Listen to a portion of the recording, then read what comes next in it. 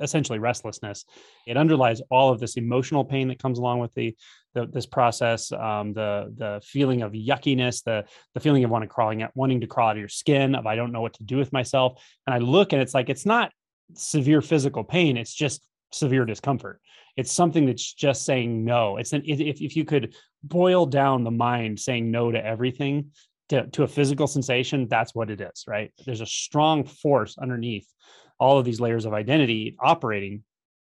And when we feel it very directly, it feels energetic. It feels like Kundalini, or intense energy moving through, or intense restlessness, or again, wanting to crawl out of your skin, or very uncomfortable. And I've felt it many times. I've gone through many phases of that.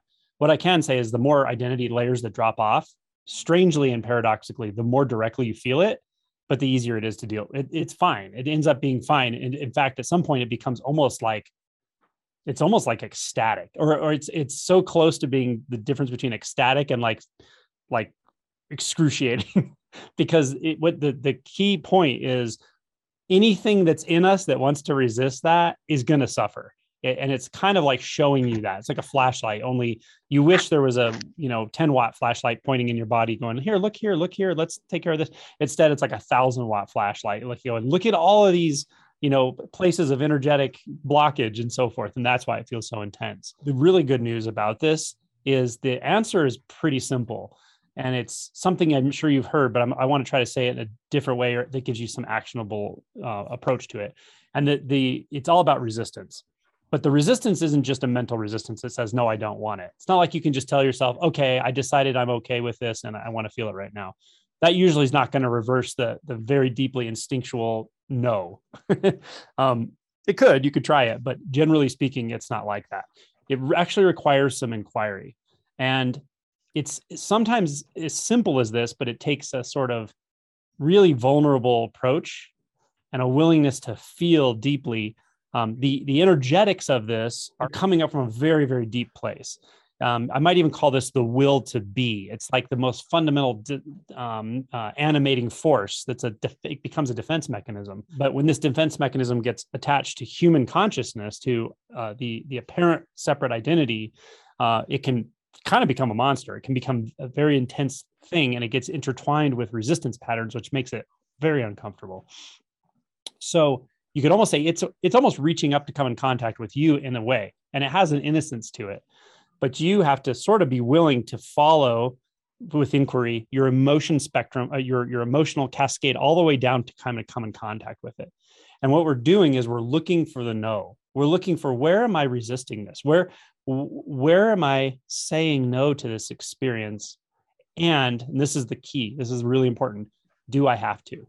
Do I actually have to react to this? Do I have to say no to this?